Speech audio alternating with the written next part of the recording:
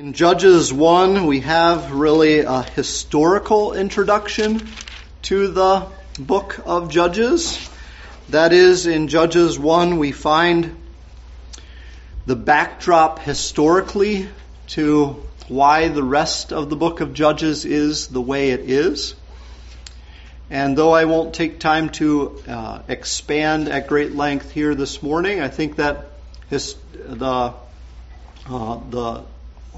bulk of chapter 1 is looking back to things that happened in the book of Joshua, and it's looking to some of the incomplete conquest of the land that you read about in Joshua. For when you get to chapter 2 and verse number 6, you again have a summary of the fact of Joshua's death. So chapter 1, as I understand it, actually takes time.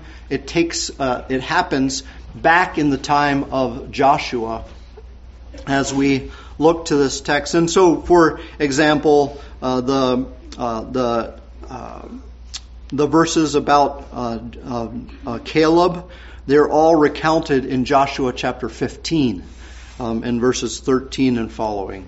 And so those verses, I think what is happening here in chapter 1 is there's some re-summary of some of the things that have already happened in the book of Joshua.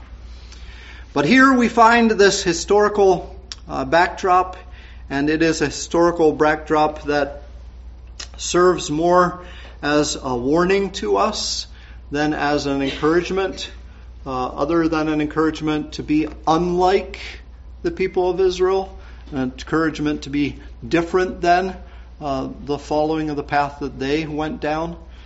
And so, as we come to the book of Judges, might we read even this historical passage in that light. I'll begin by reading the first 10 verses of Judges 1.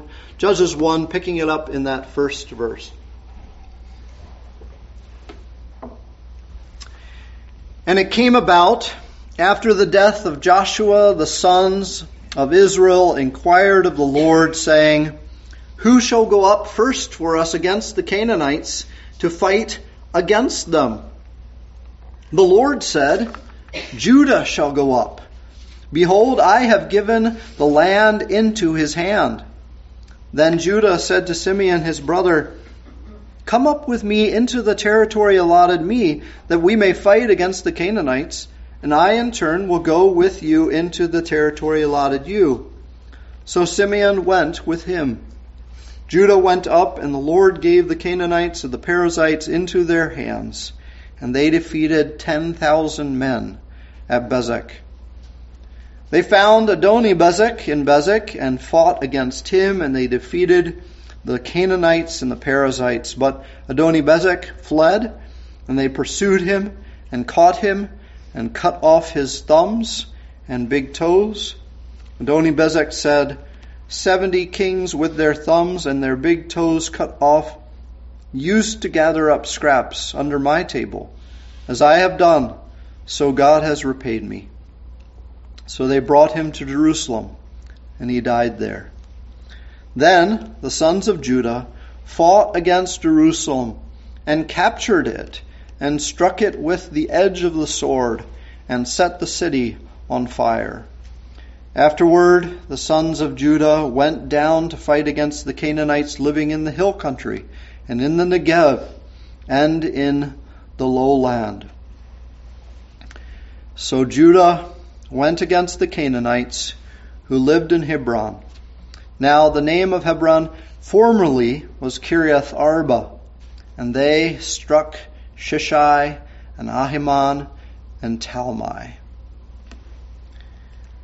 Here the word of the Lord records some of the conquest of the land of Canaan, some of the conquest of the promised land. Might the Lord direct our hearts to attend to his word at this time, and might we bow and ask the Lord to do just that. Lord, we are mindful that it is easy for us to be here in your presence and yet be distracted by the things of the week past, the week ahead. It's possible for us to be here under the sound of the voice of the preaching of your word, and yet to be distracted in spirit and soul. Lord, encourage and strengthen us to attend to your word. You have given us good food physically. We pray that you might rejoice our hearts to accept the good food that you give to us spiritually. We bow now before your word, and so we pray might ever be our posture when we come to listen to you. We ask this in our Savior's name. Amen. Judges 1 really does show us a people who are tempted to follow the patterns of the world. Judges 1 begins to show us a people on the path of conforming to the world around them. The foreign nations surrounding them, the pagan cities near them, stood attractively poised before God's people.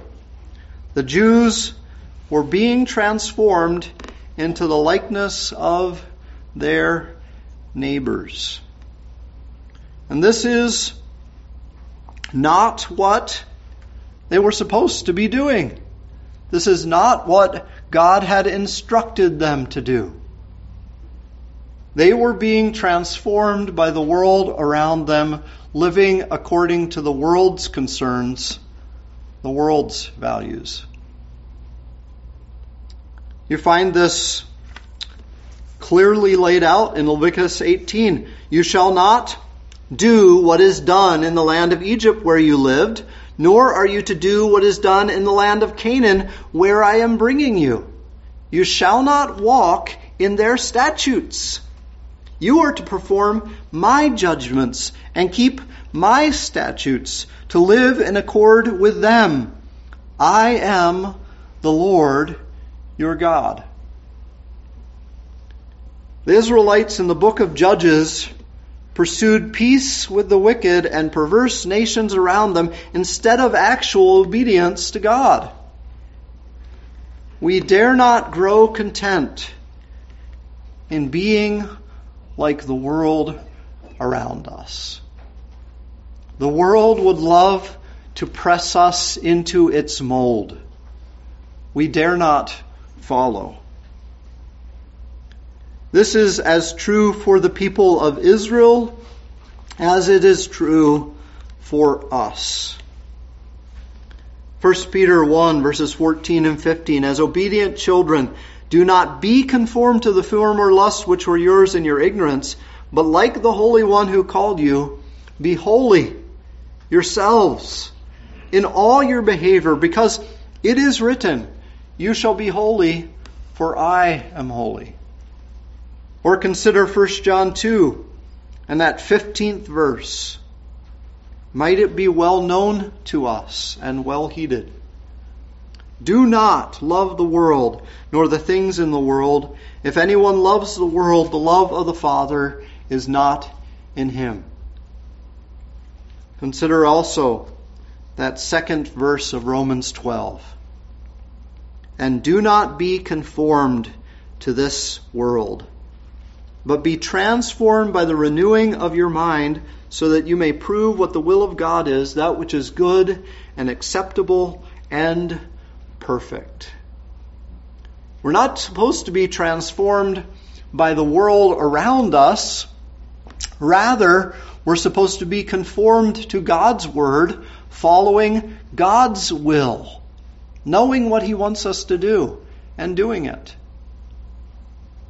This is as much a problem for the people of Israel in the days of the judges as it is for us. May we take heed in not growing content becoming like the world around us. Now, I would note for us that Israel's problem wasn't hypocrisy. It's helpful to think of hypocrisy rightly. Israel's problem wasn't hypocrisy. Their problem was worldliness. Their problem was acculturation and assimilation into the likeness of idolaters who surrounded them. They came to believe the goodness of the wicked things the nations around them did. It wasn't that they were hypocrites. It was rather that they were worldly. They were growing into the likeness of the world around them. You see this further along in Judges. It's pierced through the book of Judges. But chapter 3 and verse 7, the sons of Israel did what was evil in the sight of the Lord and forgot the Lord their God. They weren't being hypocrites pretending to follow the Lord and actually following elsewhere. They forgot the Lord their God and served the Baals and the Asheroth. That's why the anger of the Lord comes upon them in the book of Judges. Hypocrisy is very different from what the people of Israel were doing in calling good, in believing that something is good, which is actually wicked. Hypocrisy takes something good and tries to replicate it and imitate it for selfish reasons. And I think we appropriately think quickly of the Pharisees. Keeping all the laws so that everyone knows I keep all the laws. Right? Keeping all the laws is a good thing. But why were the Pharisees doing it? Not for its good purposes, but for their wicked purposes. So that everyone around can know that I keep all the laws. The problem of Israel was worldliness, not hypocrisy. And as we consider Judges 1, I want to ask the question, in what ways do we see the Israelites becoming like the people around them? And I think we see at least 4 ways in which the Israelites are becoming like the people around them. Instead of being different like they were called to, they were being acclimated. They were being transformed. Leviticus 18 continues in verse 24 to tell of what would come to the Jews if they were made into the image of the people around them. Leviticus 18:24 and following, do not defile yourselves by any of these things. Moses had just listed a whole litany in chapter 18 of wicked and perverse and immoral and gross things, sins, that the people of the Canaanites and the people of the nations around Israel did. And he's just listed that horrendous list as commands of what the people of Israel shouldn't do. Do not defile yourselves by any of these things. For by all these the nations which I am casting out before you become defiled. For the land has become defiled. Therefore I have brought its punishment upon it. So the land has spewed out its inhabitants. But as for you, you are to keep my statutes and my judgments, and shall not do any of these abominations, neither the native nor the alien who sojourns among you. For the men of the land who have been defiled before you have done all these abominations, and the land has become defiled. So that the land will not spew you out, should you defile it, as it has spewed out the nations which have been before you. God knew that this would be a temptation. That the Israelites would go down the same path of defilement that the people who were in the land before them went down. Defilement is not a problem just with the world outside. Not following God's commands and not walking in God's path is sometimes the very essence of the worldliness that is the problem of God's people. So then, in what ways do we see the Israelites becoming like the world around them? I'll mention 4 as we consider Judges and this first chapter. 2 of these 4 instances of the people of Israel becoming more like the nations around them are actually arguments from silence, or arguments from what is missing after this text in Judges 1. And the first of those I find in that very first verse. And it came about after the death of Joshua that the sons of Israel inquired of the Lord. Inquired of that Lord. This exact Hebrew phrase is found 9 times in the Old Testament. It's found twice in the book of Judges, then it's found 5 times in the books of Samuel, and then it's found twice again in the book of 1 Kings.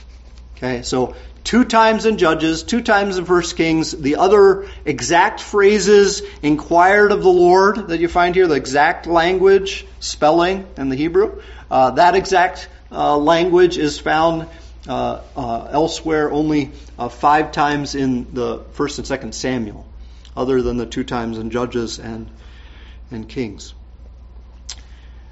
But this inquiring of the Lord is the only time in Judges where it's done positively, where it's done in good ways.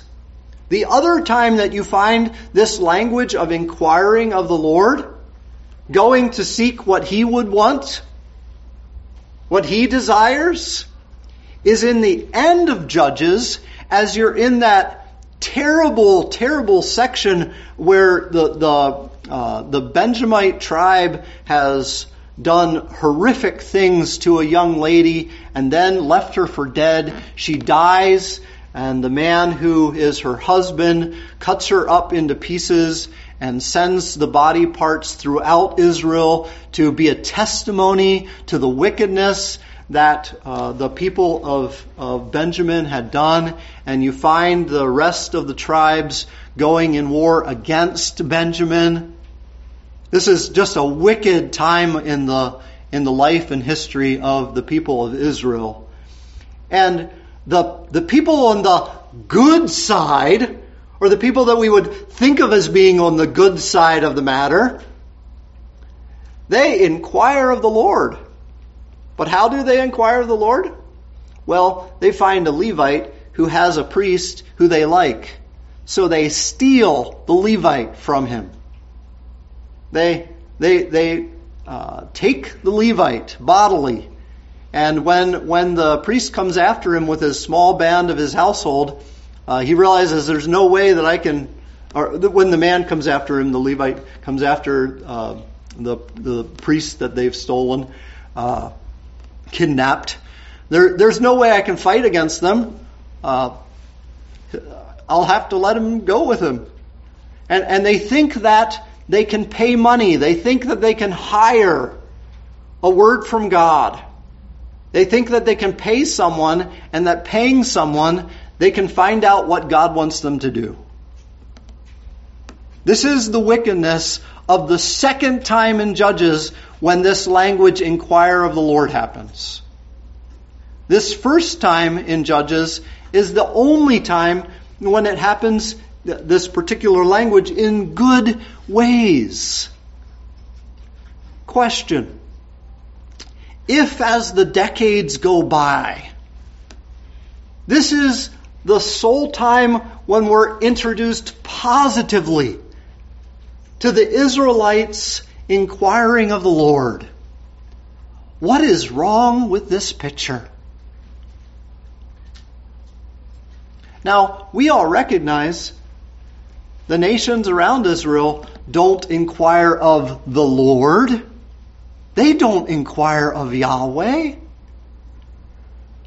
And from here through the rest of the book, you have a lessening of the people being concerned about what God wants. The people being concerned with what God wants isn't their first thought.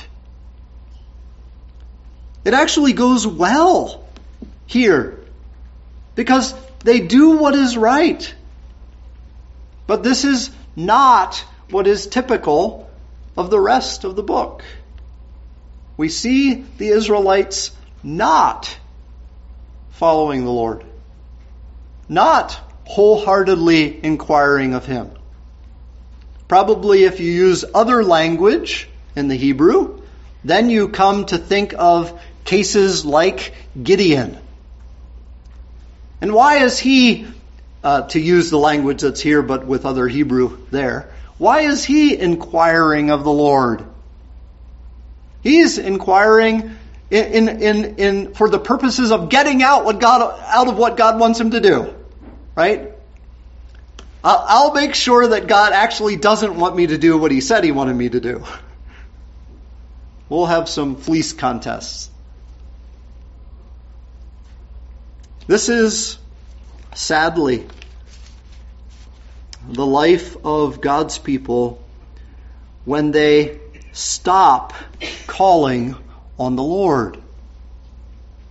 Might we be those, unlike the Israelites, who are faithful in calling on the Lord, faithful in asking Him, what would you want, Lord? What would you have for us to do? Lord, these are my needs as I see them. Might you fulfill these needs as you see fit, not as I, but according to your will?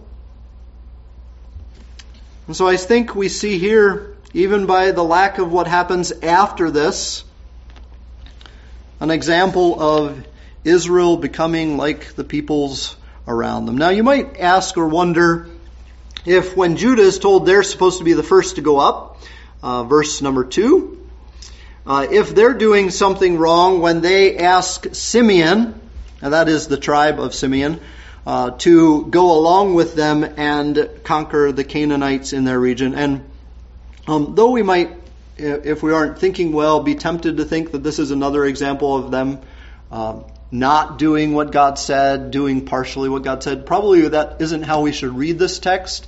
If you recall, the tribe of Judah was given an inheritance, and the tribe of Simeon had an inheritance inside of the area, the geographical location, where the tribe of Judah had their inheritance.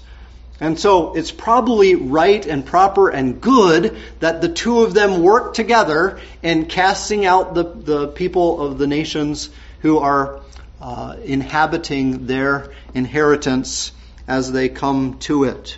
And you see this implied in the fact that what does the Lord do? Verse 4, the Lord gave the Canaanites and the Perizzites into their hand. The Lord is the one who brought the blessing as they inquired of the Lord, found out what the Lord wanted to do, and then actually did it.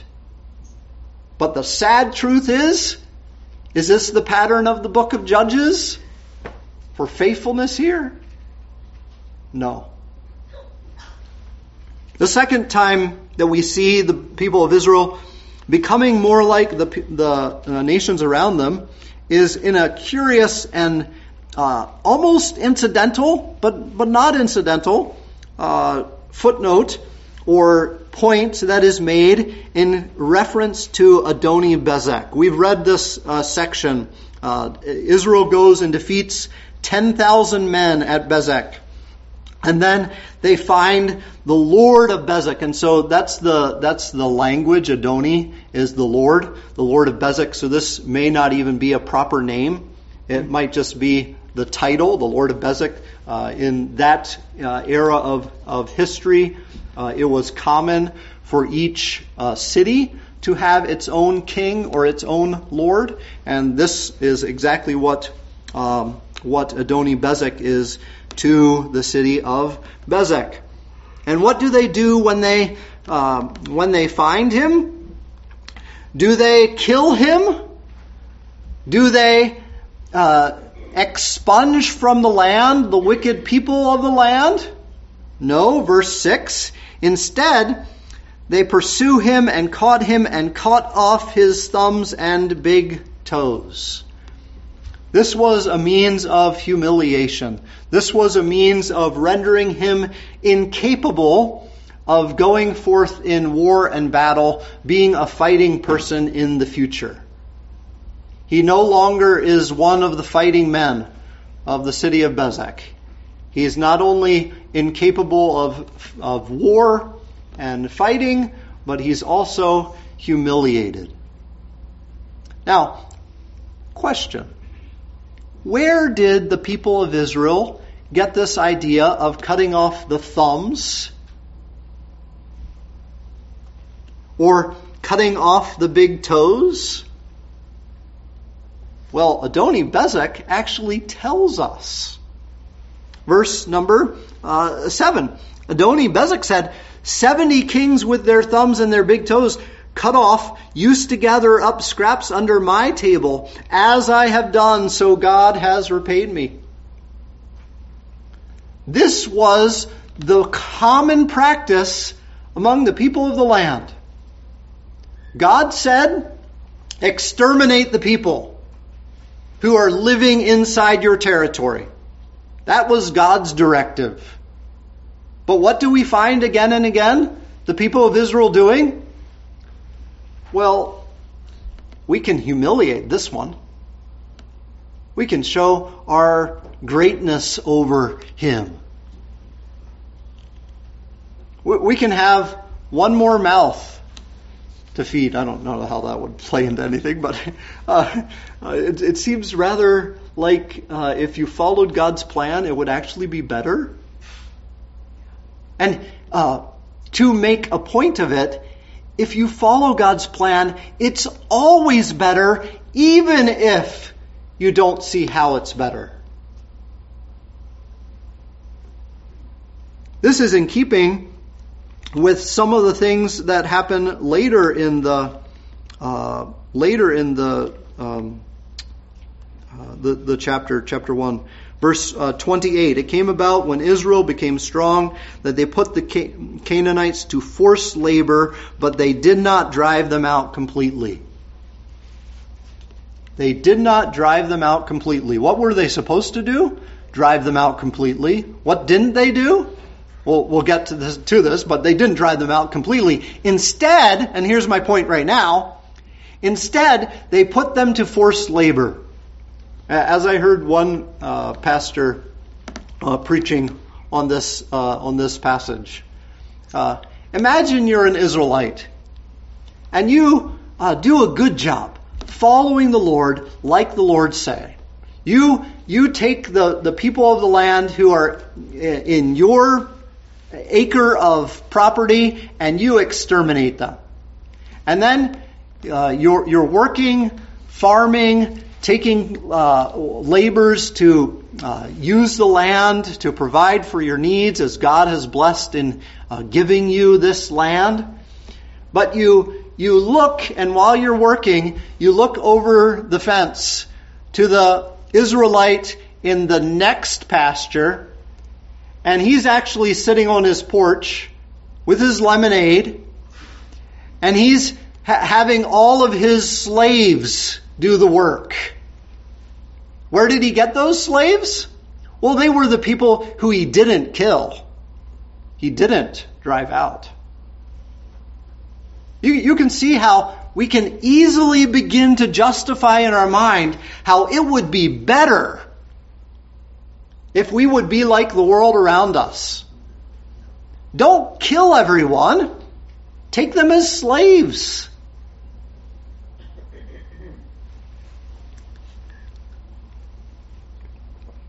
The second way in which we see the people of Israel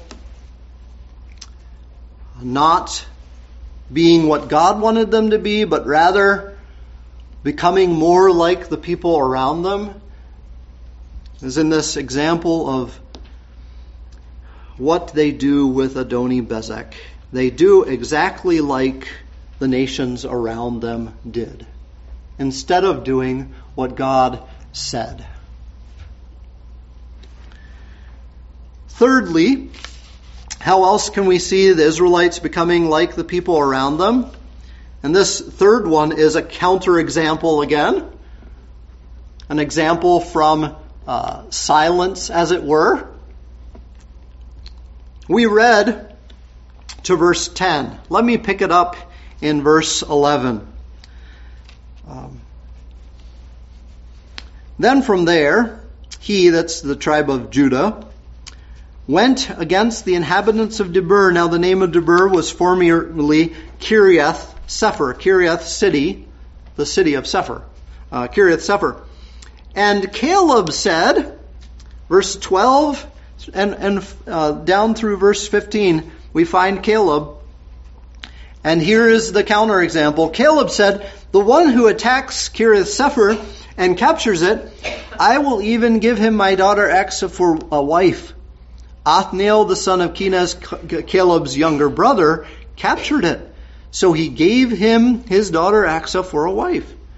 Then it came about when she came to him, and she persuaded him to ask her father for a field. Then she alighted from her donkey, and Caleb said to her, what do you want? She said to him, give me a blessing, since you have given me the land of the Negev. That is the land of the south country. Give me also springs of water. So Caleb gave her the upper springs and the lower springs. What is happening here? Here we have one of the places where the people of the land, in particular this person Caleb, is doing what he should have done. And Othniel doing what he should have done. And Aksa working and acting nobly as she should have done. Caleb, as you recall, was one of the two spies who gave the true report of the land, and God promised that he would have an inheritance in the land. And here is Caleb taking his inheritance. This is the same account that you will read of back in the book of Joshua, in the 15th chapter. And Caleb says, for the reward to capturing Kiriath Sefer, I'm going to give my daughter Aksa for a wife. And so one of his younger brother's sons actually goes forth victorious against the city of Kiriath Sefer and earns for himself the reward as a wife, the daughter of Caleb. Now we think this is rather arbitrary, maybe consumer, too much the father selling, as it were, his daughter. But consider it from more of the Jews' perspective in that day. Probably it should be seen in very positive light. Caleb had, before this, gone forth and conquered, and now he's continuing to conquer, but he does it through the means of another person. He's doing what is good, taking out the people of the land, exterminating them, ridding them from the land. Othniel is shown to be a man who not only is interested in doing what God told the people to do, to drive out the inhabitants of the land, but also is somewhat of a hero. He's able to do this before others of the Israelites are able to claim the prize of Caleb's daughter. Caleb's daughter is getting for herself what every father would want. A good husband. A husband who's not only going to be able to defend her, but also who is doing what the Lord once. And then you see Caleb's daughter being particularly I just lost the word. She's working forward in providing for her family and thinking towards the future. And so what does she do? She says they've been given this plot of land from her father Caleb. And so she says, if Dad's going to give me some land, we better make sure that it's worthwhile and it has a water resource on it. And so she takes initiative and goes and provides even for the future of her family in the way what she does. Now, the question: how many Calebs, how many Othniels, how many Achsas do you find in the rest of the book of Judges? And the answer, to be literal, is exactly 0. Right? The same Othniel we read of again, and again we read of him in positive light. Why? Why don't you have more people like Caleb? I think the answer is that this is a counterexample. Unlike Caleb, the rest of the Israelites became more and more attuned to living like the people around them. Fourth and last example of the Israelites becoming like the peoples around them. You find this beginning in verse 19. Beginning in verse 19. Now the point of verses 2 all the way down through verse 19 is that the people of Judah, the tribe of Judah, they largely had success. They largely did what God wanted and were successful in driving the people out. But even the tribe of Judah, who's supposed to be a leader among the tribes, Judah and Simeon, go back to Genesis and the blessing that was given upon them. They being leaders among the tribes of Israel, even they were not completely successful in driving out the people. Note the language. Now the Lord was with Judah, this is verse 19, and they took possession of the hill country, but they could not drive out the inhabitants of the valley because they had iron chariots. And this becomes typical of what you find throughout the land of Israel as you look to the conquest, as you look to the conquering of the promised land. The areas where there were lots of activity, the areas that were well traveled and were probably most desirable, those areas don't get conquered. The areas where it's flat and the enemy can have the technological advantage of chariots don't get captured. The hill country areas, the easy areas to conquer, those are the places where the people of Israel find success. But even there, only find some success. We read of Jerusalem being put to the sword. Did we read of that? I know we read back in verse 8.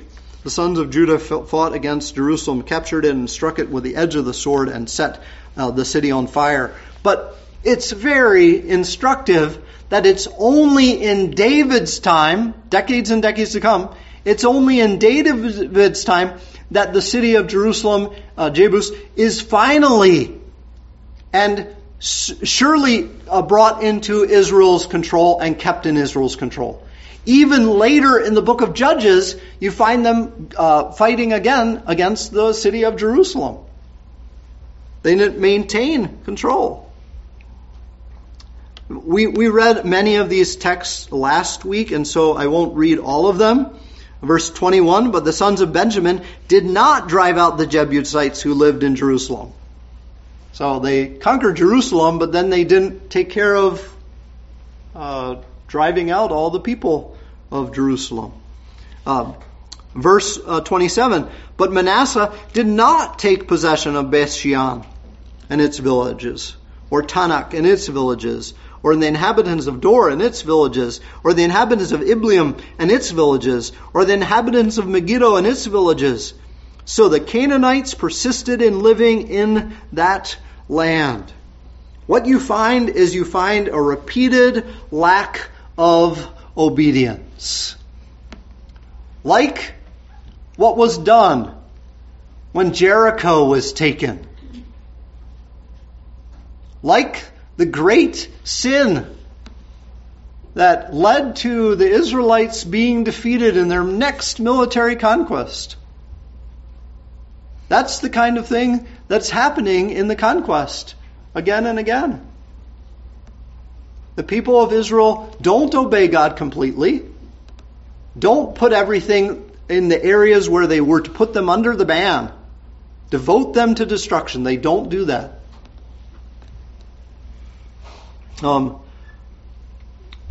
Verse 30.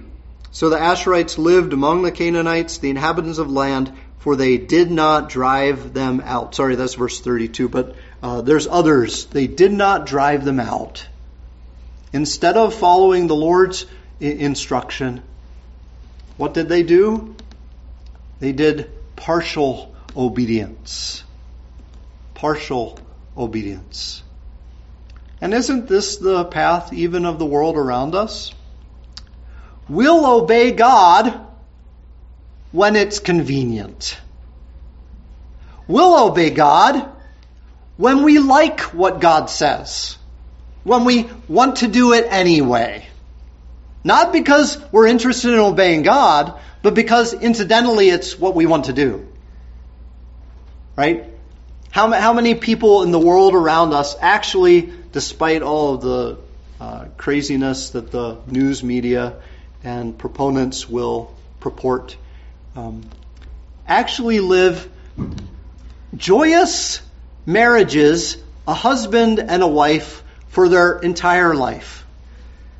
Right? But are they living as a husband and wife their entire life because that's what God wants them to do? Or are they living as according to God's instructions, but are they living in that way because it happens to be what works out? It happens to be in accordance with what they want to do. Now, there are plenty of people who give examples of not being in accordance with what God says to do. But you also have plenty of people in the world who follow at one point or another instructions that God has given. We as believers, the people of Israel, we need to be sure of our wholehearted obedience to the Lord.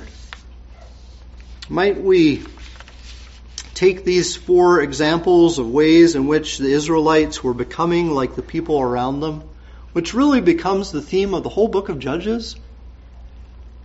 Might we take this as a warning to us that we would be faithful to our God, that we would be faithful when it is easy. We would be faithful when we can see the benefit and when we can't see the benefit. That we would be faithful even when we are weary in faithfulness. My mind goes to what Paul wrote. Do not be weary in well-doing. What is our heart tempted toward? Getting tired. Getting tired of doing what's right. Might we not be like the world around us? Might the Lord strengthen us in following Him. Let us bow. Lord, our hearts are yours. We call on you, as the people of Israel should have done throughout the whole of the book of Judges. We call on you to keep us faithful in following you, to strengthen us in that. Lord, might we find blessing in the places where you have proclaimed your blessing. The people of Israel were to understand that this land which you had given them was the promised land. This was the land that you had given for their blessing. Might we understand your commands and instructions and gifts? Might we understand them as the things given for our blessing? I pray that you would help us in this in Christ's name. Amen. Let us close in song. The blue hymnals number 560. 560 in the blue hymnals, Take My Life and Let It Be.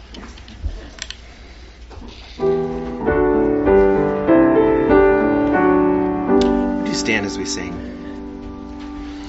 Take my life and let it be consecrated, Lord, to Thee. Take my moments and my days, let them flow in ceaseless praise. Let them flow in ceaseless praise. Take my hands and let them move at the impulse of Thy love. Take my feet and let them be swift and beautiful for Thee. Swift and beautiful for Thee. Take my voice and let me sing, always only for my King. Take my lips and let them be filled with messages from Thee. Filled with messages from Thee. Take my silver and my gold, not a mite would I withhold. Take my intellect and use every power as Thou shalt choose. Every power as Thou shalt choose. Take my will and make it Thine. It shall be no longer mine. Take my heart, it is Thine own. It shall be Thy royal throne. It shall be Thy royal throne. Take my love, my Lord, I pour at Thy feet its treasure store. Take myself and I will be ever only all for Thee. Ever only all for Thee.